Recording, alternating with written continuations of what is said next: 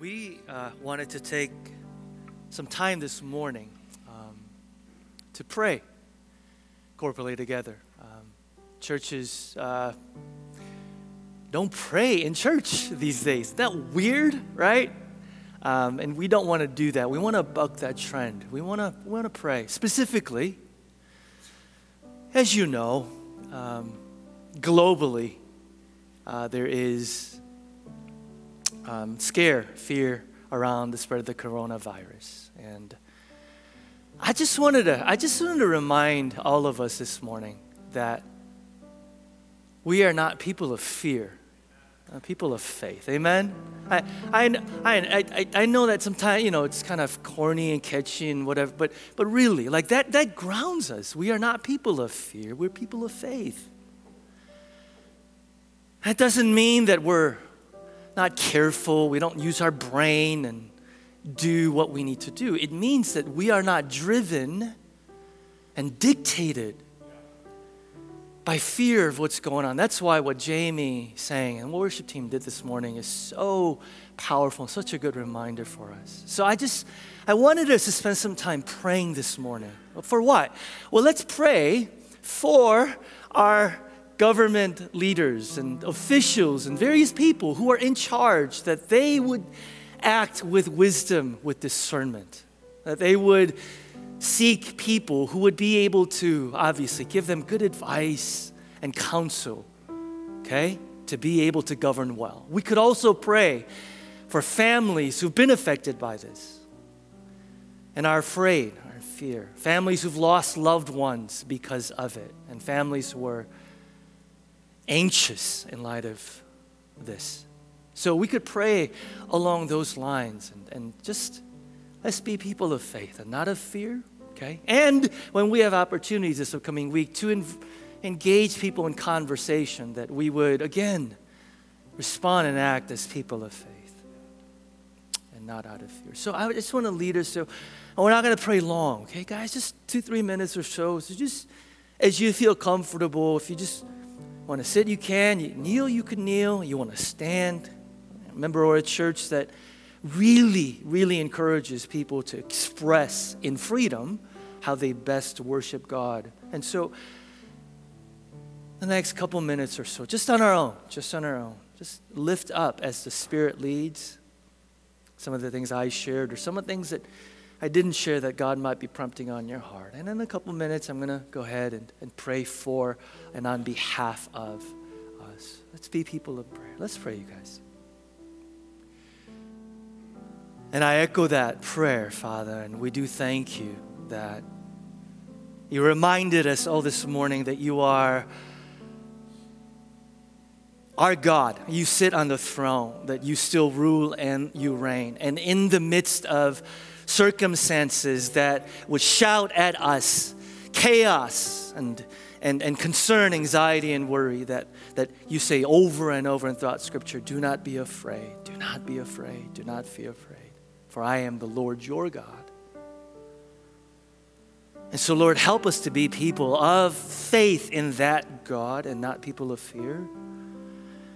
And not just in our words, but in our actions, may we live out and be a testimony witness to the fact that we serve and worship a God who is risen from the grave and has conquered Satan, sin, and death, and will return one day to restore and renew everything. So it's in that, God, we anchor our hope and our faith.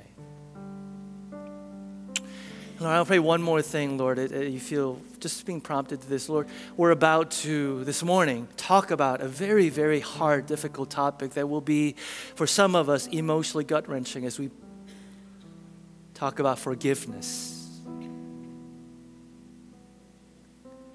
And I just want to pray, Lord, as we are praying right now, that your Holy Spirit would speak. And that your Holy Spirit will bring healing where healing needs to happen, restoration where restoration is possible, reconciliation where reconciliation is possible.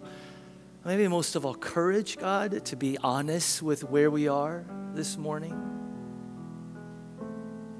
in our relationships. So I just pray, ask, Lord, because I can't do this work. None of us can. It's your work. So we just want to lift up, God, this sacred space and this sacred time to you. We pray this in Jesus' name. Amen.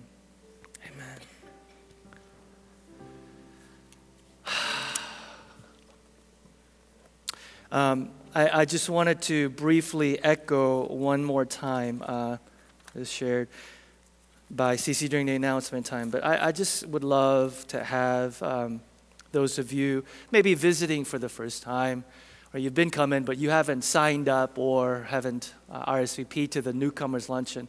Man, I'd love to see you there. I'd love to see you there. Jenny and I, this is one of our favorite things to do, to host this as we get to personally interact with, along with the rest of the staff. So if this is like your last minute sort of, yep, I didn't RSVP, but I'd love to go, please go back to the Newcom Central table at the end of the service, and there'll be information there for you. So we'd love to see last minute stragglers there.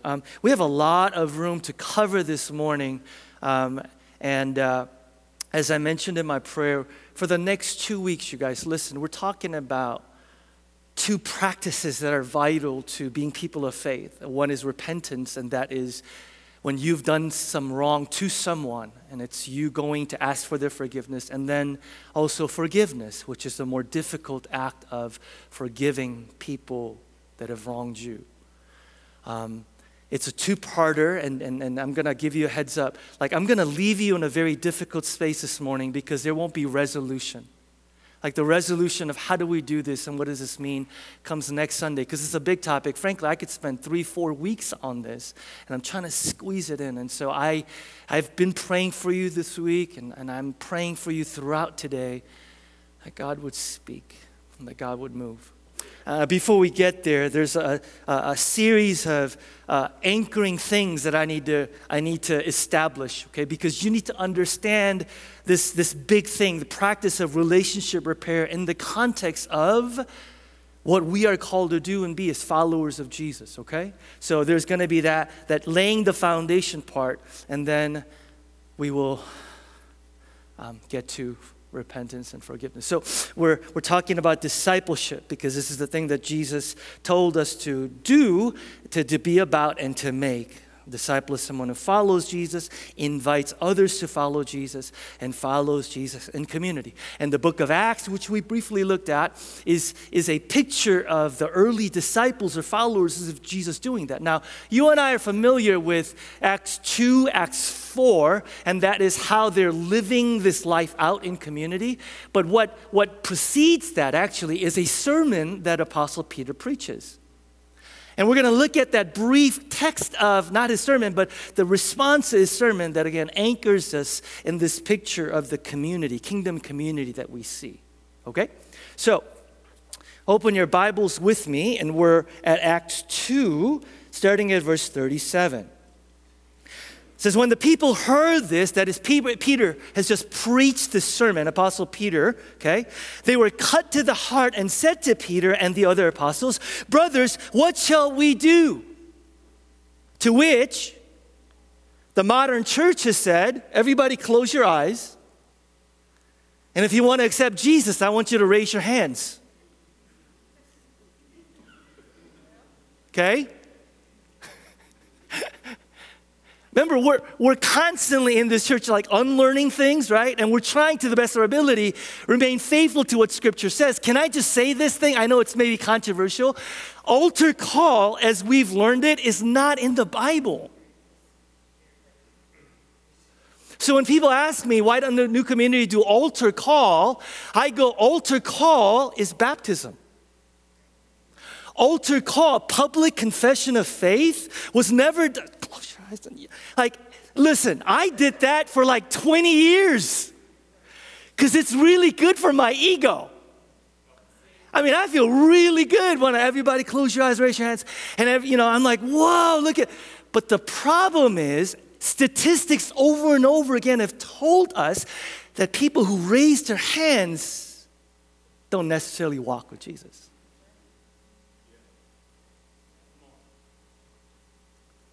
That's your story, some of you in here. Listen to what Peter says. How do you respond? He says, verse 38, repent and be what?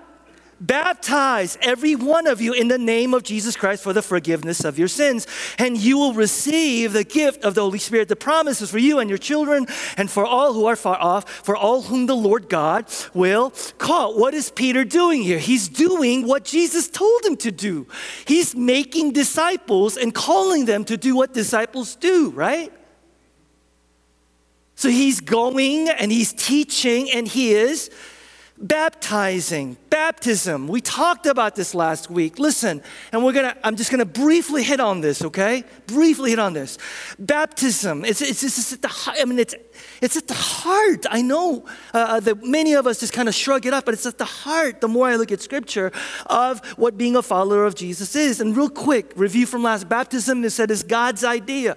Jesus says to do it. It's not something that man or church tradition made up. Secondly, Jesus specifically commanded us to do it. Two things in terms of sacraments that Jesus said, this is what you are to do until I come back. One is sacrament, Lord of the Supper, right? And the other is baptism. Why is this so important? Because baptism is a powerful declaration of the gospel. With every baptism, we talked about this last week, we are declaring visually and viscerally God's power to rescue. Has anybody been rescued this morning? From the kingdom of darkness to the kingdom of light. And baptism is this powerful declaration of our rescue. Baptism shines a big fat spotlight on the rescuer. That's why God says, I need you to do that so that this visual sermon, that people can see of who I am and what I'm about. Now, it's also a declaration not of who God is, but a declaration of what we do, right? And this is where we come in. The Bible says that we have been baptized into Christ Jesus, meaning baptism, one, symbolizes and declares that when we are saved, we are not saved into this American westernized version of, as long as my relationship. No, we are baptized into a community. You can't have Jesus without community. I'm going to say that again. I know this is so foreign to American Christianity. There is no such thing in the Scripture as a solo Christian without community. We're the body of Christ. It's possible to have Jesus without community, in as much as it's possible if I were to cut off my right arm for that right arm to survive without the rest of my body. It can't. So baptism is declaring, I am not going to do this thing on my own. I'm inviting a community of people because that's where we follow Jesus. But also it's a declaration of what? It is a declaration of I am declaring that I am putting my hand to the plow and I'm not looking back. It's a declaration of I declare my allegiance to Jesus. I'm following. No, it doesn't mean we're perfect. It doesn't mean we don't mess up. Don't let that deter you. It doesn't mean that all of a sudden we don't struggle within. What it does mean is we're saying I am about for God's glory and His kingdom. I am choosing this day, flawed, fallible, weak, but I am choosing this day to follow Jesus. Can I tell you something? You know what I've been hearing this past week? I've been hearing people like this. Some people go, you know, as soon as you gave that challenge, I started feeling all kinds of, whoa! Like I started hearing these loud voices in my head like, don't do it, don't do it, don't. I hear what is that? You know what that's called? That's called spiritual warfare. By the way, if you experience spiritual warfare, you have these strong voices that don't do it, that's a very good sign that what you're about to do is about to push back the darkness. So, if you're sitting there and you're going, what is it? Why am I feeling that? Peter gives challenges all the time and I'm like, nah, but why is it? What is going? Pay attention to that. Secondly, some people said, I don't want to do it because that means accountability goes way up. Let me just say this. Nothing in my life that is of significance has happened without strong accountability. I have never overcome besetting sin without accountability. I have never grown in my spiritual disciplines, fasting, prayer, without accountability. Accountability is critical for growth. To have people who say, I will love you no matter what, I will accept you no matter what, but because I love you, I will not leave you where you're at. That is like oxygen. So, if you're afraid of accountability, and that's why you don't want to be baptized, that might be the very reason why you should. And lastly, real quick, some people go, I was baptized as a baby. Should I give you? The question is not, did it count? Sorry. I was baptized as a baby. Did it count? Why? Because it's not a salvation issue. Baptism doesn't save you. Amen? Salvation comes through faith alone, through grace alone, in Christ alone. The question that did it count? The question is, what did it mean?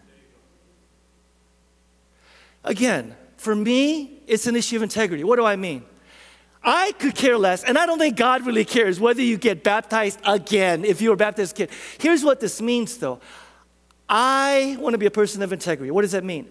Anything that I do in the Christian life, I want to do it because it means something.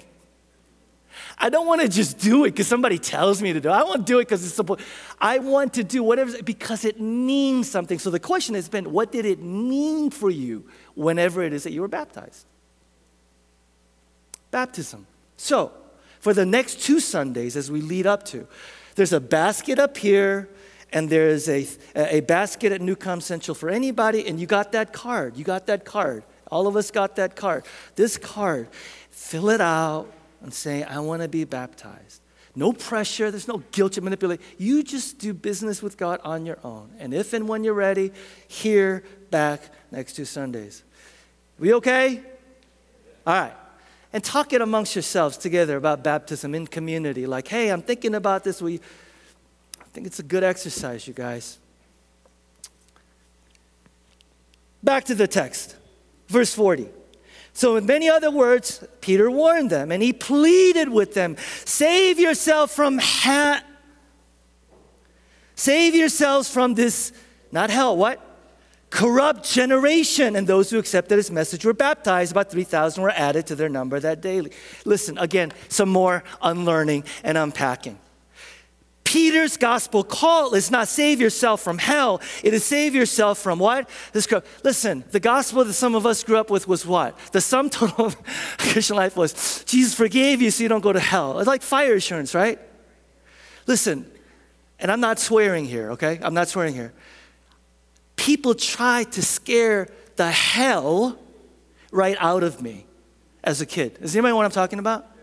Anybody sitting here forced to watch a movie called A Thief in the Night? Okay, if you're sitting there going, what the heck is that? Good for you, okay? You are blessed. You are blessed because for some of us, it scarred us for life. A Thief in the Night, if you don't know what it is, you can Google it. Don't do it. Google it at home. It was a B-rated movie. It was like D-rated movie, okay, that basically portrayed rapture. It instilled fear en masse to a group of kids, okay, about what was going to happen at the end times. And if you weren't saved, okay, you were going to be one of the last ones. Like, it just created this hysteria, okay? And I kid you not, thousands of kids, Korean American kids, I grew up in Chicago, became Christian because they were scared of going to hell.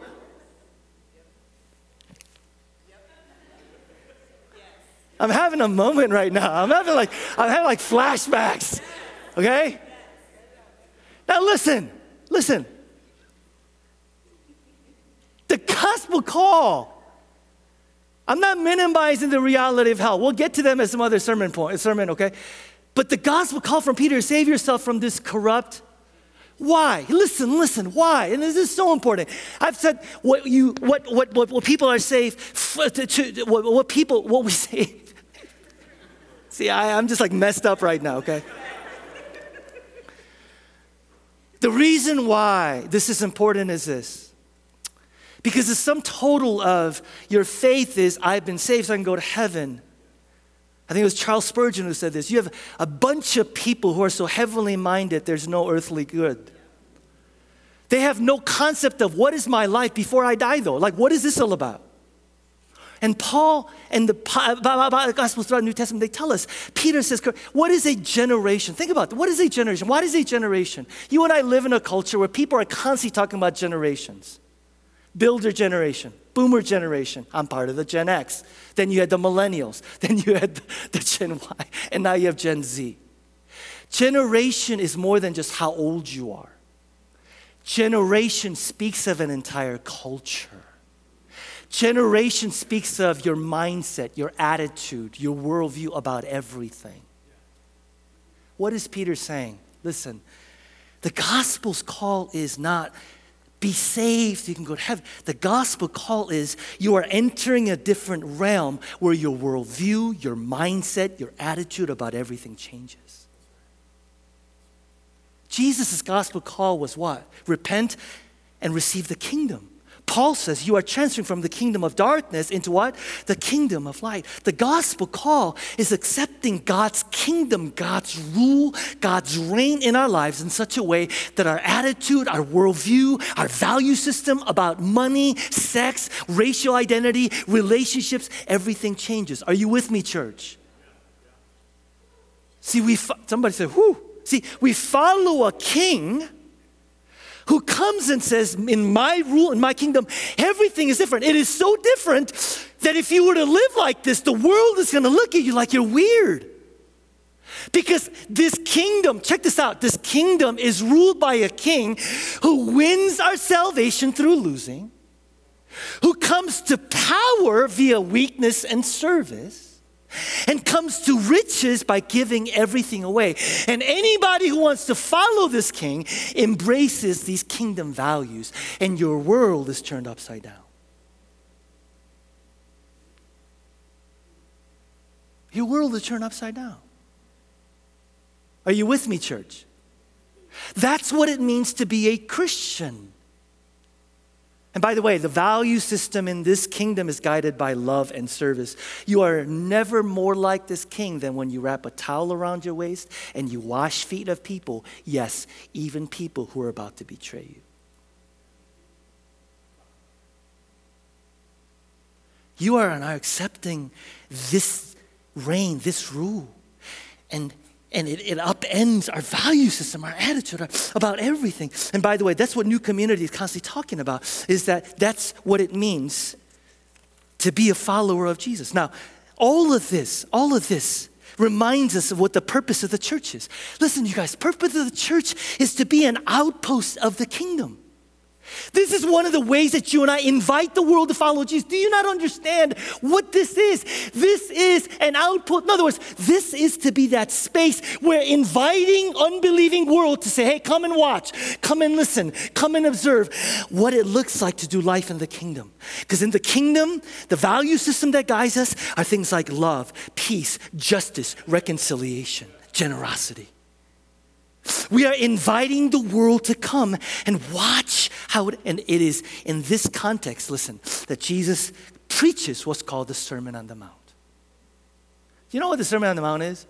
Sermon on the Mount is not, you're supposed to live like this so you can go to heaven. Sermon on the Mount describes how people in the kingdom to do life together. And there's a lot of teaching in the Sermon on the Mount. But the primary thing, you guys, that drives the Sermon on the Mount, listen, is how people in the kingdom do relationships. Namely, repentance. That is, when you've wronged someone. And forgiveness. That is when somebody has wronged you. Let me be really clear. The most powerful, profound way that you and I witness our lives as kingdom people is how we do relationships, especially when we've been hurt and when we hurt others. Is this hard to do? Of course it is. Can I just say up front, I'm bad at this. I'm bad at asking for forgiveness, and I'm also bad at forgiving people when they wrong me. I am bad at this. So I am preaching to myself this morning. Y'all are welcome to listen in to me preaching to myself this morning. And if you get anything out of it, because I know You guys don't need to hear this because y'all are perfect. So I'm just gonna. You guys ready? Next 2 weeks. What do we do when we wrong someone? And what do we do when we are wronged? Turn your Bibles. Matthew 5. We're going to go to a lot of places this morning. Matthew 5. Verse 23. Therefore, if you're offering your gift at the altar, and then remember that your brother or sister has something against you, leave your gift there in front of the altar. First, go and be reconciled to them. Then come and offer your gift. Here's what Jesus is saying. You're in the middle of worship like you were today. And if you're in the middle of worship, you all of a sudden realize that somebody has something against you because of something you did. You did something. You wronged them. You hurt them. And Jesus is saying the urgency of the matter is such that you need to stop whatever you're doing, walk out of those doors, and you need, to the best ability, to relationship repair. Now, you're sitting here, 2020, going, what's the big deal? Here's the big deal. This is a ridiculous request. Why? There's only one altar. It's in Jerusalem. Most people had to travel for days to get to Jerusalem. You travel for days, you've cost a lot of money, and you're there, and you realize, what? And you realize, in order for me to do that, it's costly, it's inconvenient, it's hard, it's difficult. And Jesus says, yes. Kingdom people, the urgency of the matter is such that if you've wronged somebody, it doesn't matter how difficult, inconvenient, costly it is. Go and make it right. Go and make it right.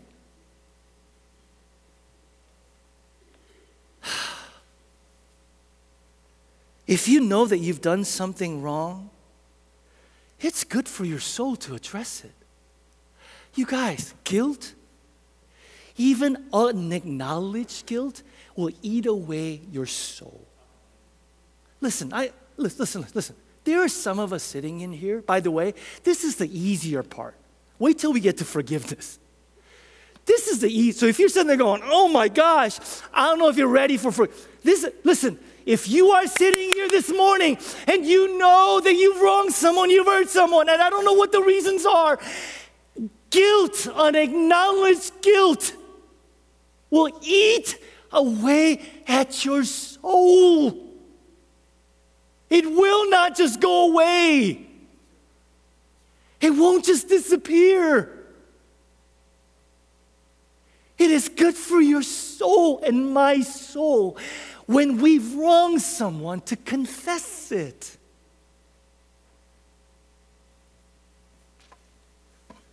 So if I'm aware that somebody has something against me because of something that I've done, Jesus says, go back and ask for forgiveness. Make it right. That's repentance. Then in the most thorough teaching on forgiveness, he says something that doesn't even make any sense.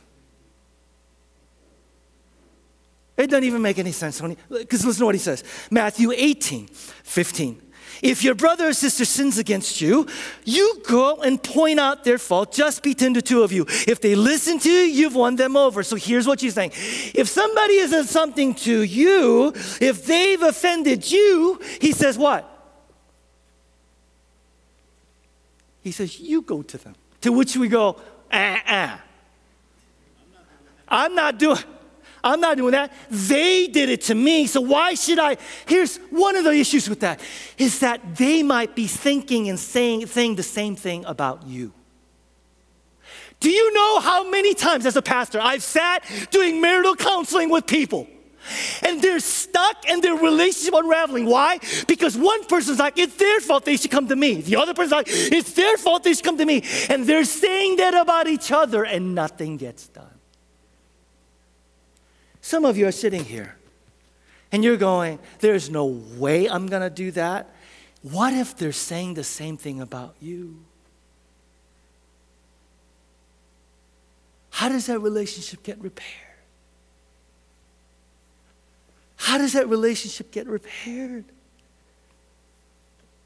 Now Jesus says, look, if somebody does something against you, you go, you come to me. He says, that's how it works in the world, but in the kingdom, he says, it doesn't matter who started it. It doesn't matter who's more to blame. If you know that things are not right, it's your move to do relationship repair. Don't wait for that person to come to you, to which you go, that's just ridiculous. Who would ever do that? Can you give me an example of someone who did that?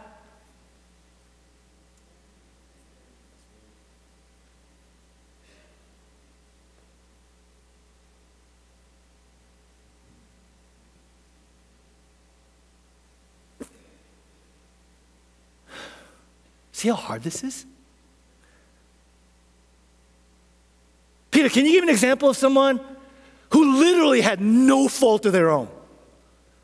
None. Which is like almost never true with you and me. He came from heaven to earth to? What do you think that means? Romans 5?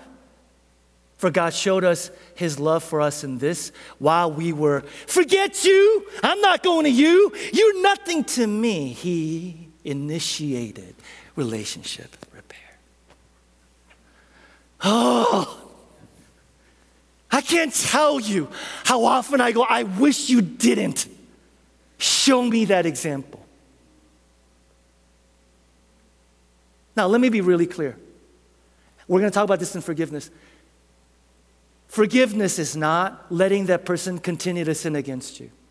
Sometimes people use your desire for relationship repair to do harm to you. It's never loving to let someone sin against you. Can I get an amen? So we're going to talk about that. But here's what Jesus is saying. He is saying, in the kingdom, if you know that something isn't right, to the best of your ability, you initiate relationship repair.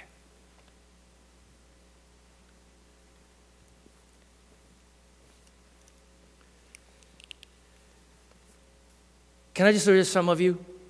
Because some of you are going, oh, this is awesome. Because I can't wait to do relationship repair. Because I got some people, I can't. Can I just say this? Listen. Do you know why? This is why we need community. We need the body. Because let me say this. Some of the relationship unraveling that's happening, all you need is for someone to go, that's your issue, not their issue. You need someone to go, that's your ego, that's your pride. Peter, that's your insecurity. Love covers over a multitude of sin. Meaning. Not always. Sometimes the only thing that needs to happen for relationship repair is for you to go, God, help me to die to my ego, to my pride. Heal my insecurity that's causing this. Did you hear what I said?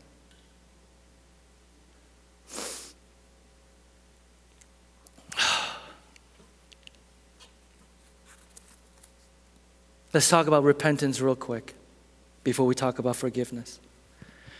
You know that a relationship is unraveling because of something you did.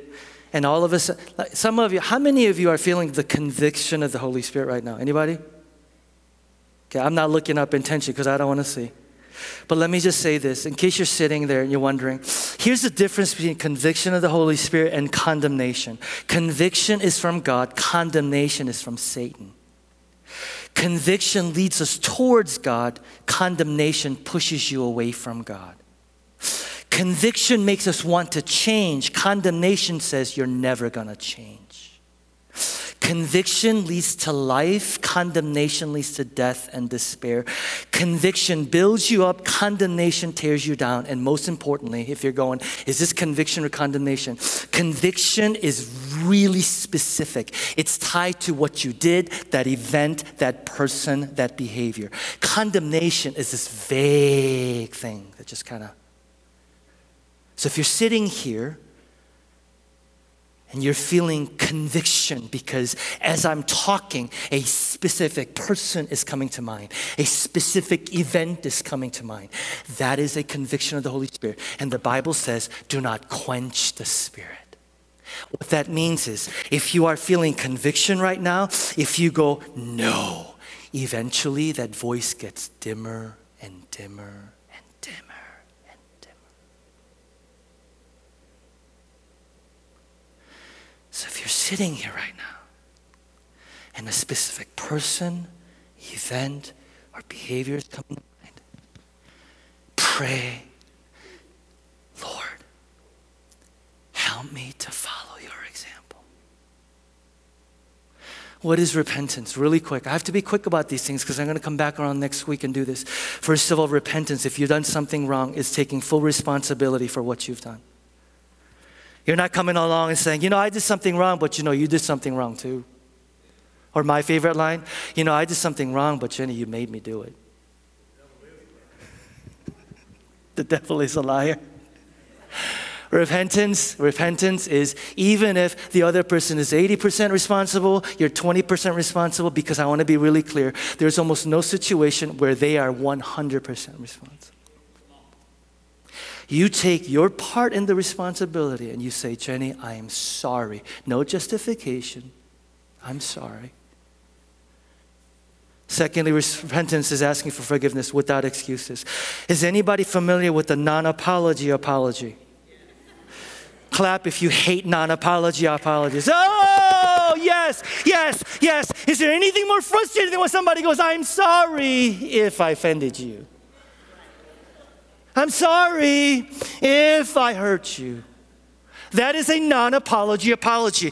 True repentance has, I am sorry, period. When you say, I am sorry if, you're really saying, I'm sorry, but if you weren't so small-minded, so sensitive, so blah, blah, blah, you wouldn't be so hurt.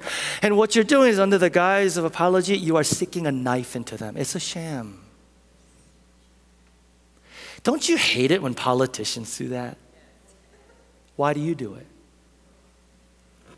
Third, repentance is offering to make changes. Genuine repentance, whether it be a relationship with God or others, is always entailing a change, not just in attitude, but in behavior. Repentance is me saying to Jenny, by the way, I can speak freely because Jenny's not here this morning. You can say. Repentance is, this happened 2 weeks ago, Jenny, I'm sorry. What do you think I can do different? Repentance is, Jenny, I'm sorry I did that. Can you tell me some things that I ought to do differently next time? And doing it. Is repentance hard? Oh, this ain't nothing compared to what forgiveness is. Because we're going to talk about forgiveness for the next 2 weeks. Again, no, keep your eyes open. God, I just pray right now because there are people here who've been hurt. And there's deep wounds.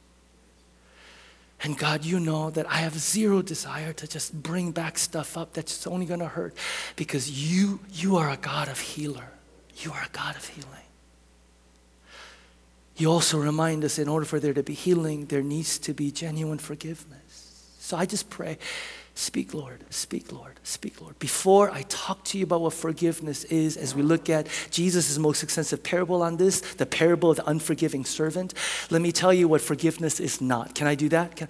Because here's the thing. The reason why I see so many Christians stuck in terms of forgiving is they have all kinds of confusing, rosy ideas that sometimes the church taught them. I am so sorry. I am so sorry. If you've been hurt by what the church said about forgiveness, I am sorry. I am sorry. I am sorry. Here's what forgiveness is not and what it is before we enter into how we do it. First of all, forgiveness is not condoning.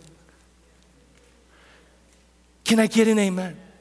The reason why some people are stuck is they think they've been taught, if I forgive someone, am I condoning that what they did or what they did was okay? Forgiveness has nothing to do with that. Forgiveness, setting that person free in the depths of your heart. Forgiveness, resolving to live free from hatred, bitterness, and resentment has nothing to do with condoning what someone did. What they did was wrong.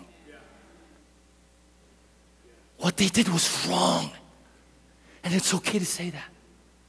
Because it's got nothing to do with forgiveness. Secondly, forgiveness also is not forgetting. People who wrong us sometimes will say, well, you just need to forgive and forget. And some people think that's in the Bible. It's not in the Bible. Well, but Isaiah says, and he forgives and he forgets all of our. You know what that means? That doesn't mean that God doesn't remember what you did. That means that God doesn't hold what you did against you.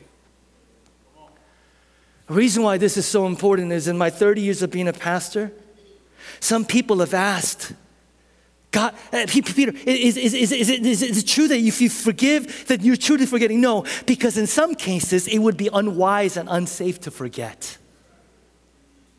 If he's done this 11 times in a row, forgiving him is a different issue than not letting him do it again. Some people are toxic and they're dangerous and they're going to hurt, abuse, manipulate again and again. Forgiveness has nothing to do with the fact that you will set up strong boundaries. Forgiveness has nothing to do with the fact that I might not be in the same room with you again. Forgiveness has nothing to do with forgetting. Can I get an amen? It's okay to forgive. I'm going to move out. It's okay to forgive. I'm going to get a restraining order. It's okay to forgive and let justice and consequences take. See, I'm sorry if the church has lied or said things that are not helpful. Forgiveness is also not reconciliation. It takes two people to reconcile. Forgiving person does not mean that everything goes back to how it was before. Dangerous people will say things like, you need to forgive and we need to get back to. No, forgiveness doesn't mean that things are going to get back to the way they were. Do you hear me? You might not get into business with them again. That's okay. I've forgiven you. You may say, we're never going to be back together again. That's okay, because I forgive you. Forgiveness is not reconciliation. What is forgiveness, though, is personal. What do I mean? Listen, everybody look up here. You can't forgive institutions. Faceless, nameless institutions. When I meet people who are angry at the church and they can't move on, do you know why? Because you can't forgive the church. It's someone in that church that hurt you.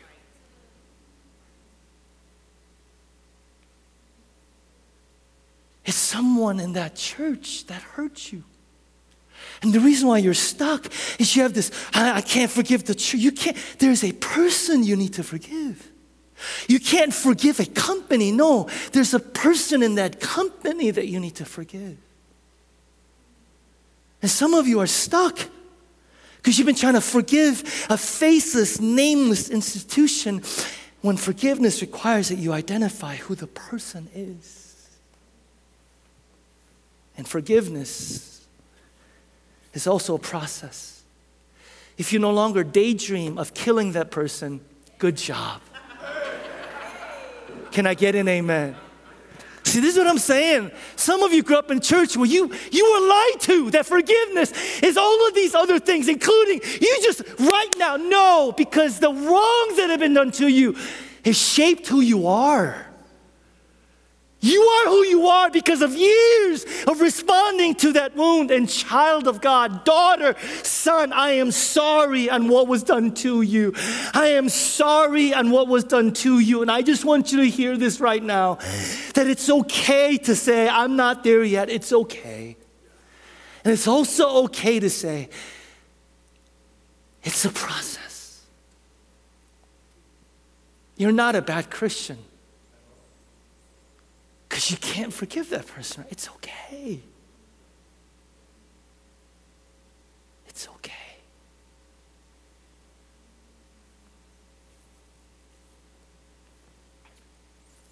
Did I mention that I'm going to leave you in a very hard place today? And you're going, it's going to get harder? Yeah.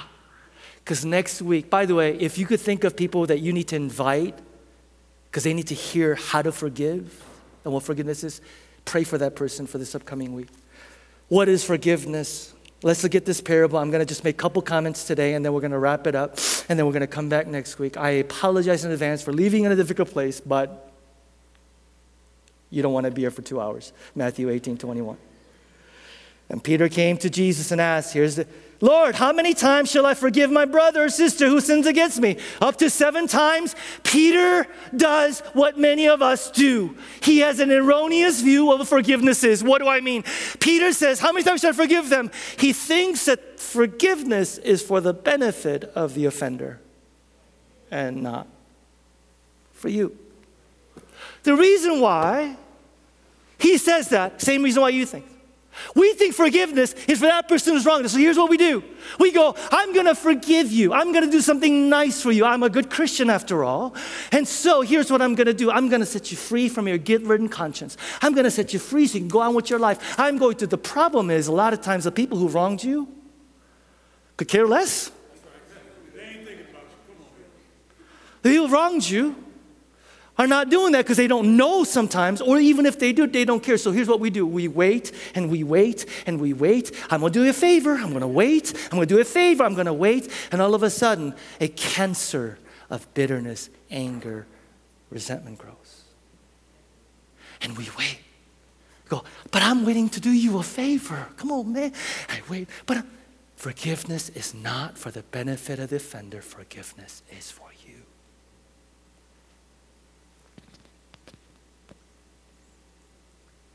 This is probably the biggest misunderstanding. We think that we are doing them a favor, and it does them some good if they do ask. But forgiveness, and we're going to unpack this more next week. 22, and Jesus, I tell you, not 7 times, but 77 times. Another way of saying without limit. Without limit, Jesus, without limit. Verse 23, therefore the kingdom of heaven is like a king who wanted to settle accounts with his servants. As he began the settlement, a man who owed him 10,000 talents was brought to him.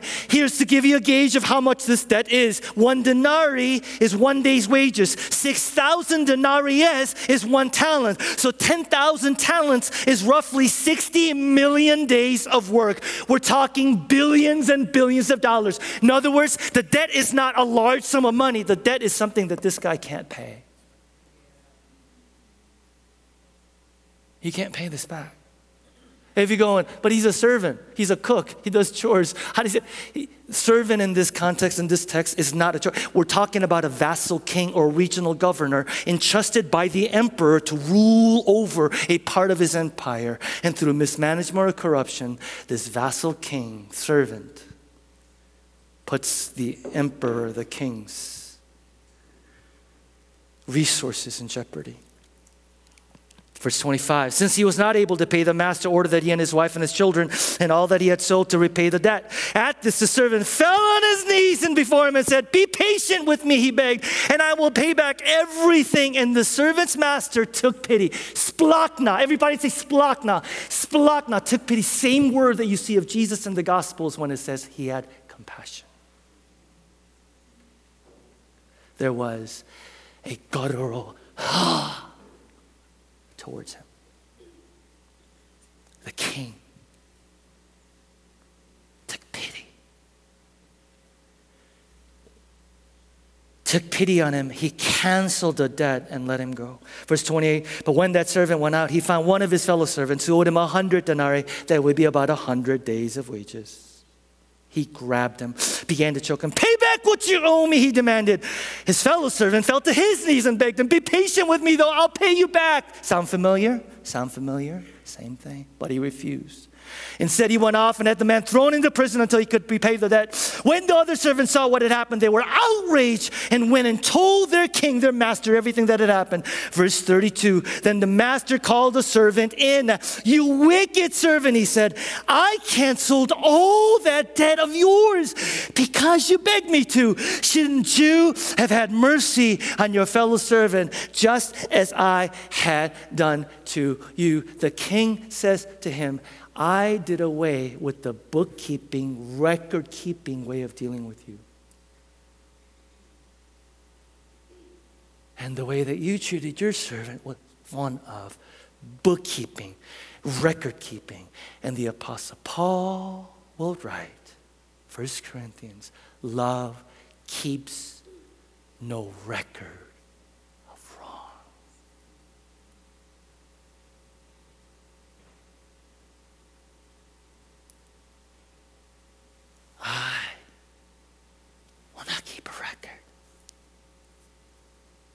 Why are you keeping a record? Why do you insist on keeping a record? Why do you insist on keeping a record?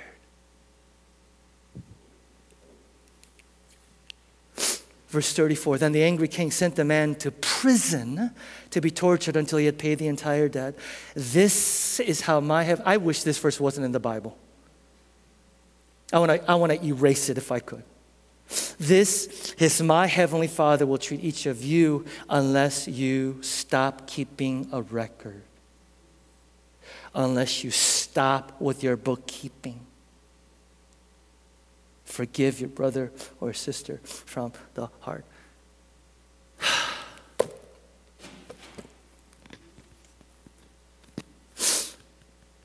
What I want you to notice, again, before we talk healing balm next week about how to forgive, what I want you to notice is that this story ends with this servant being thrown into a prison of his own making because of his unwillingness to forgive. Let me say that again.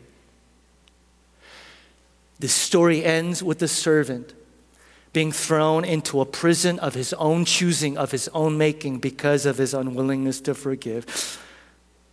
Spiritually speaking, to not forgive someone is to bind our hearts to a lifetime of prison, of anger, hatred, bitterness. And the human heart was not created to hold toxic emotions like anger, hatred, and bitterness. Forgiveness doesn't excuse their behavior. Forgiveness prevents their behavior from destroying your heart.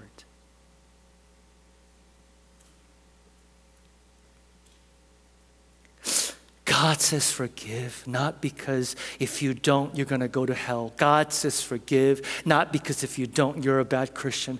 God says forgive because I don't want you to live your life held in a prison of hate and anger and bitterness. Do you know what bitterness does to you? Do you know why throughout the New Testament the Bible says forgive so you're not bitter? Do you know what bitterness does to you? Ephesians 4:30, don't grieve the Holy Spirit of God. Get rid, it's a command, of all bitterness, all rage, and all anger, brawling and slander, along with every form of malice. Be kind and compassionate to one another, forgiving each other just as Christ, God, forgave you.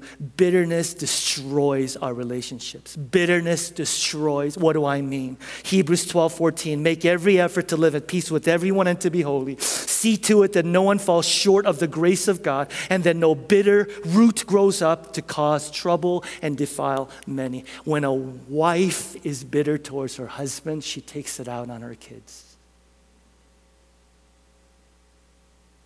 When a husband is bitter towards the wife, he takes it out on his kids. You can't contain toxic emotions like bitterness and hatred and anger and think that it's only going to affect one person. It spreads. Some of you are sitting here today and you've been affected by the bitterness that your parents carried for generations. You grew up in a household that was angry all the time.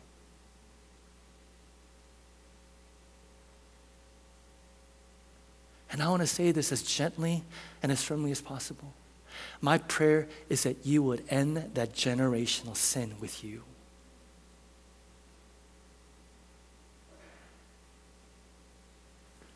Bitterness does something else. Bitterness not only distorts relationship, bitterness also impairs our eyesight. Bitterness makes you and me blind. Bitterness makes you such a way that you can't see people around you who really care about you. You know what I hear bitter people say? They say things like, nobody cares about me. There are people right in front of you who love you. You just can't see them. Bitterness makes you blind to sincere efforts of people around your community who are trying to love the heck out of you. You know what else bitterness does? It leads to extreme isolation. Have you ever seen someone who's really bitter and they're alone all the time? Why? There are people right in front of their eyes who are saying, I love you, I care about you. They're going, I can't see it. Why? Bitterness. By the way, the reason why bitterness affects your relationship with God is when you're bitter and you're alone, you trust in nobody but yourself. You go, I'm not going to trust anybody. Do you think you could end that with relationship with people and not affect God? How many of us are sitting here today and saying, I am not trusting anybody, and you think that's not going to affect your relationship with God? Bitterness, an enemy of faith, because you trust in no one but yourself. Bitterness also skews our perspective. Bitterness requires that you live in the past. The only way to stay bitter is to keep rehashing and reliving the past. Hope is ultimately about tomorrow. Bitterness is the enemy of hope because you keep living in the past and you become incapable of seeing a better future. Living in the past is a graveyard for hope. When you refuse to let go of the past, you are sacrificing your future. Bitterness also circumvents the healing process. You cannot not deal with bitterness and find wholeness. And do you know why? Do you know why I struggle with bitterness? Did I ever share with you guys that I have a mother who stopped speaking to her mother for 13 years? Do you know why bitterness is so intoxicating? Because it gives you an illusion of control. Bitterness goes, I'm going to keep you living in the past. You did that to me. I'm exercising control. You're not going anywhere. The problem is, if they ask you for forgiveness, whether you forgive them or not, they are free. And the only people that is chained to the past is you.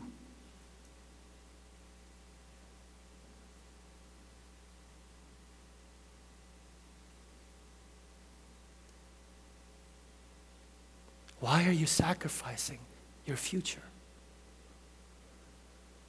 Because you can't let go of the past.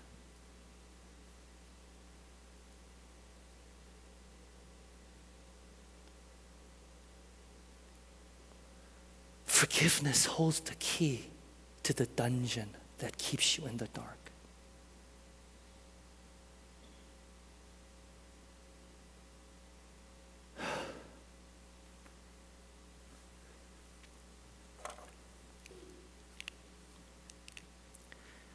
About who are you saying this morning? Everybody, I'm almost done. About who are you saying this morning? That time you failed me, I'm going to keep a record of that and hold that against you. About who are you saying? That time you said you would do otherwise and you didn't, I am going to keep a record of that and I'm going to hold that. About who are you saying? When you did that, I have a record of it. And about who are you saying? Listen, forgiveness doesn't mean that you don't feel the pain. Forgiveness doesn't mean that you go back and change the past, or it doesn't matter. Forgiveness simply means that you let them go so that you and I are freed from a prison of hatred, bitterness, and anger. Let me end with this, and then I have an enormous ask. What we have to come to grips with, and maybe I shouldn't say this because some of y'all are like, I don't want to come back next week if that's the case. What you and I have to deal with is the fact that the essence of the gospel says there is death to record keeping. The essence of the gospel says Jesus does not love you because of all the good things you do, and he does not withhold love from you because of all the bad things you do. Let me say that again. The essence of the gospel is I will not love you when you do good things, but I will withhold love, husband. I will withhold love, wife. I will withhold love because of all the stuff that the gospel says Jesus Christ treats you not on the basis of what you do and what you've done, but what he does and what he's done.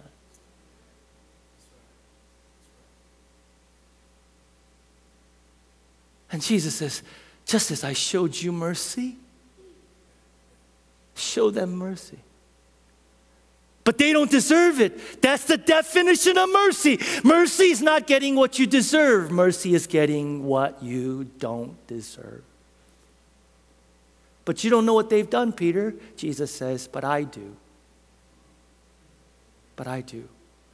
And you can't say, mercy for me, justice for them. No. No, it doesn't work that way.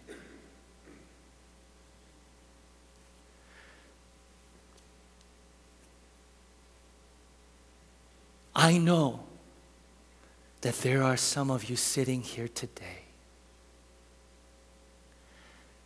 who've walked in here this morning with anger, bitterness, even hatred towards someone or something.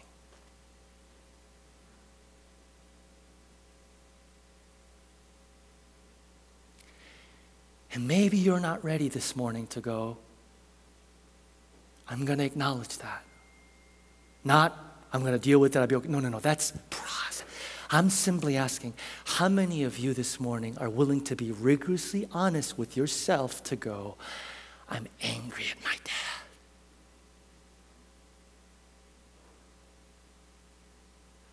I'm angry at my mom. I am so bitter towards my husband or my wife. I am so bitter towards that professor, towards that pastor, towards that leader. Because of what they did. And I've kept the record and I have not, and I'm not ready yet. I understand you're not ready for forgiveness. That's a process that may take years. All I'm asking simply here this morning is, how many of you are sitting here and you are hearing God's voice loud and clear saying, when do you want to be free? When, child, do you want to finally be free from that prison?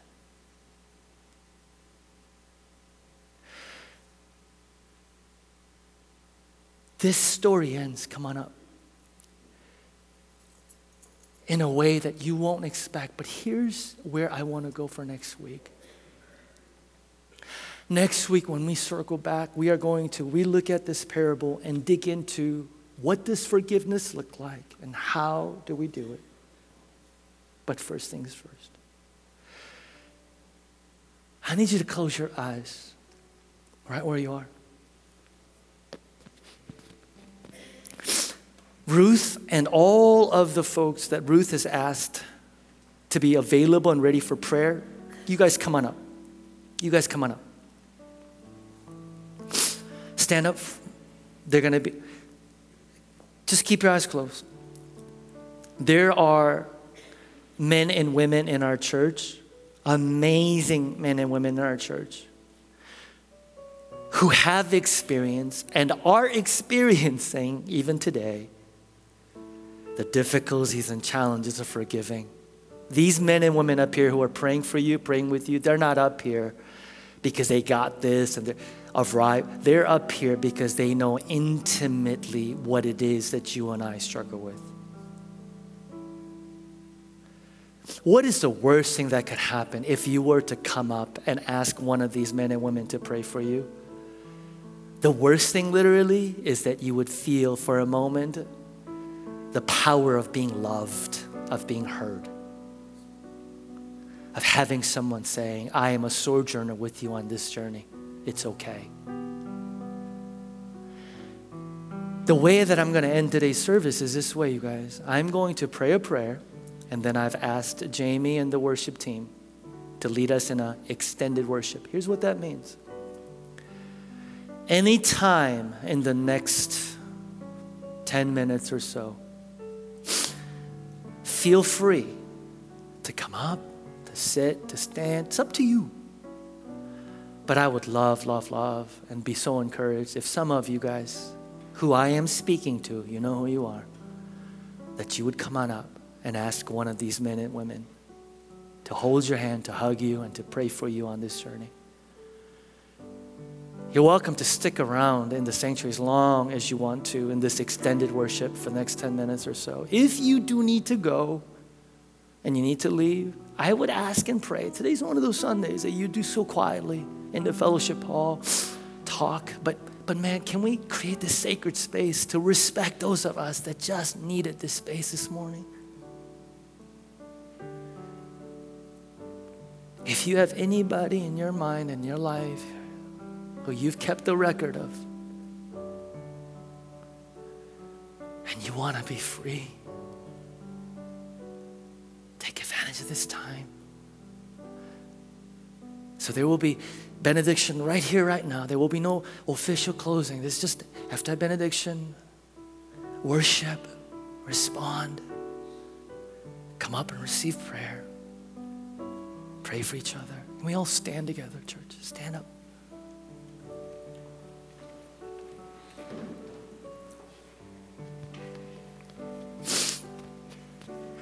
If you are standing next to someone that you care about, that you love, that you know, this might be a good time. Just kind of wrap your arm around their shoulder, just to let them know they're not alone.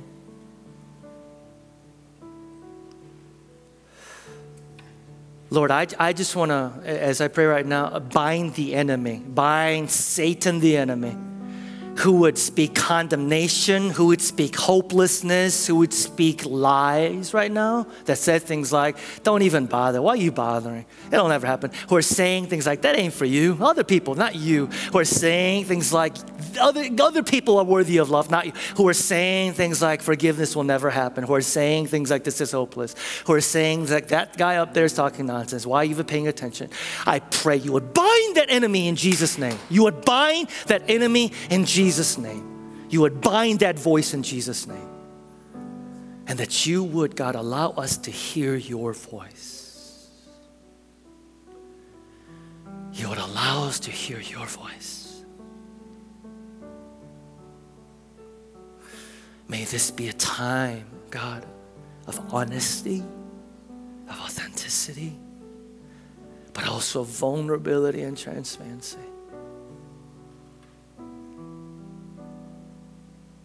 I pray for my brothers and sisters that are hurt, that are wounded, that are held captive, God, to anger and bitterness and hate. Father, will you do the work that only you can? I can't, God. None of us can.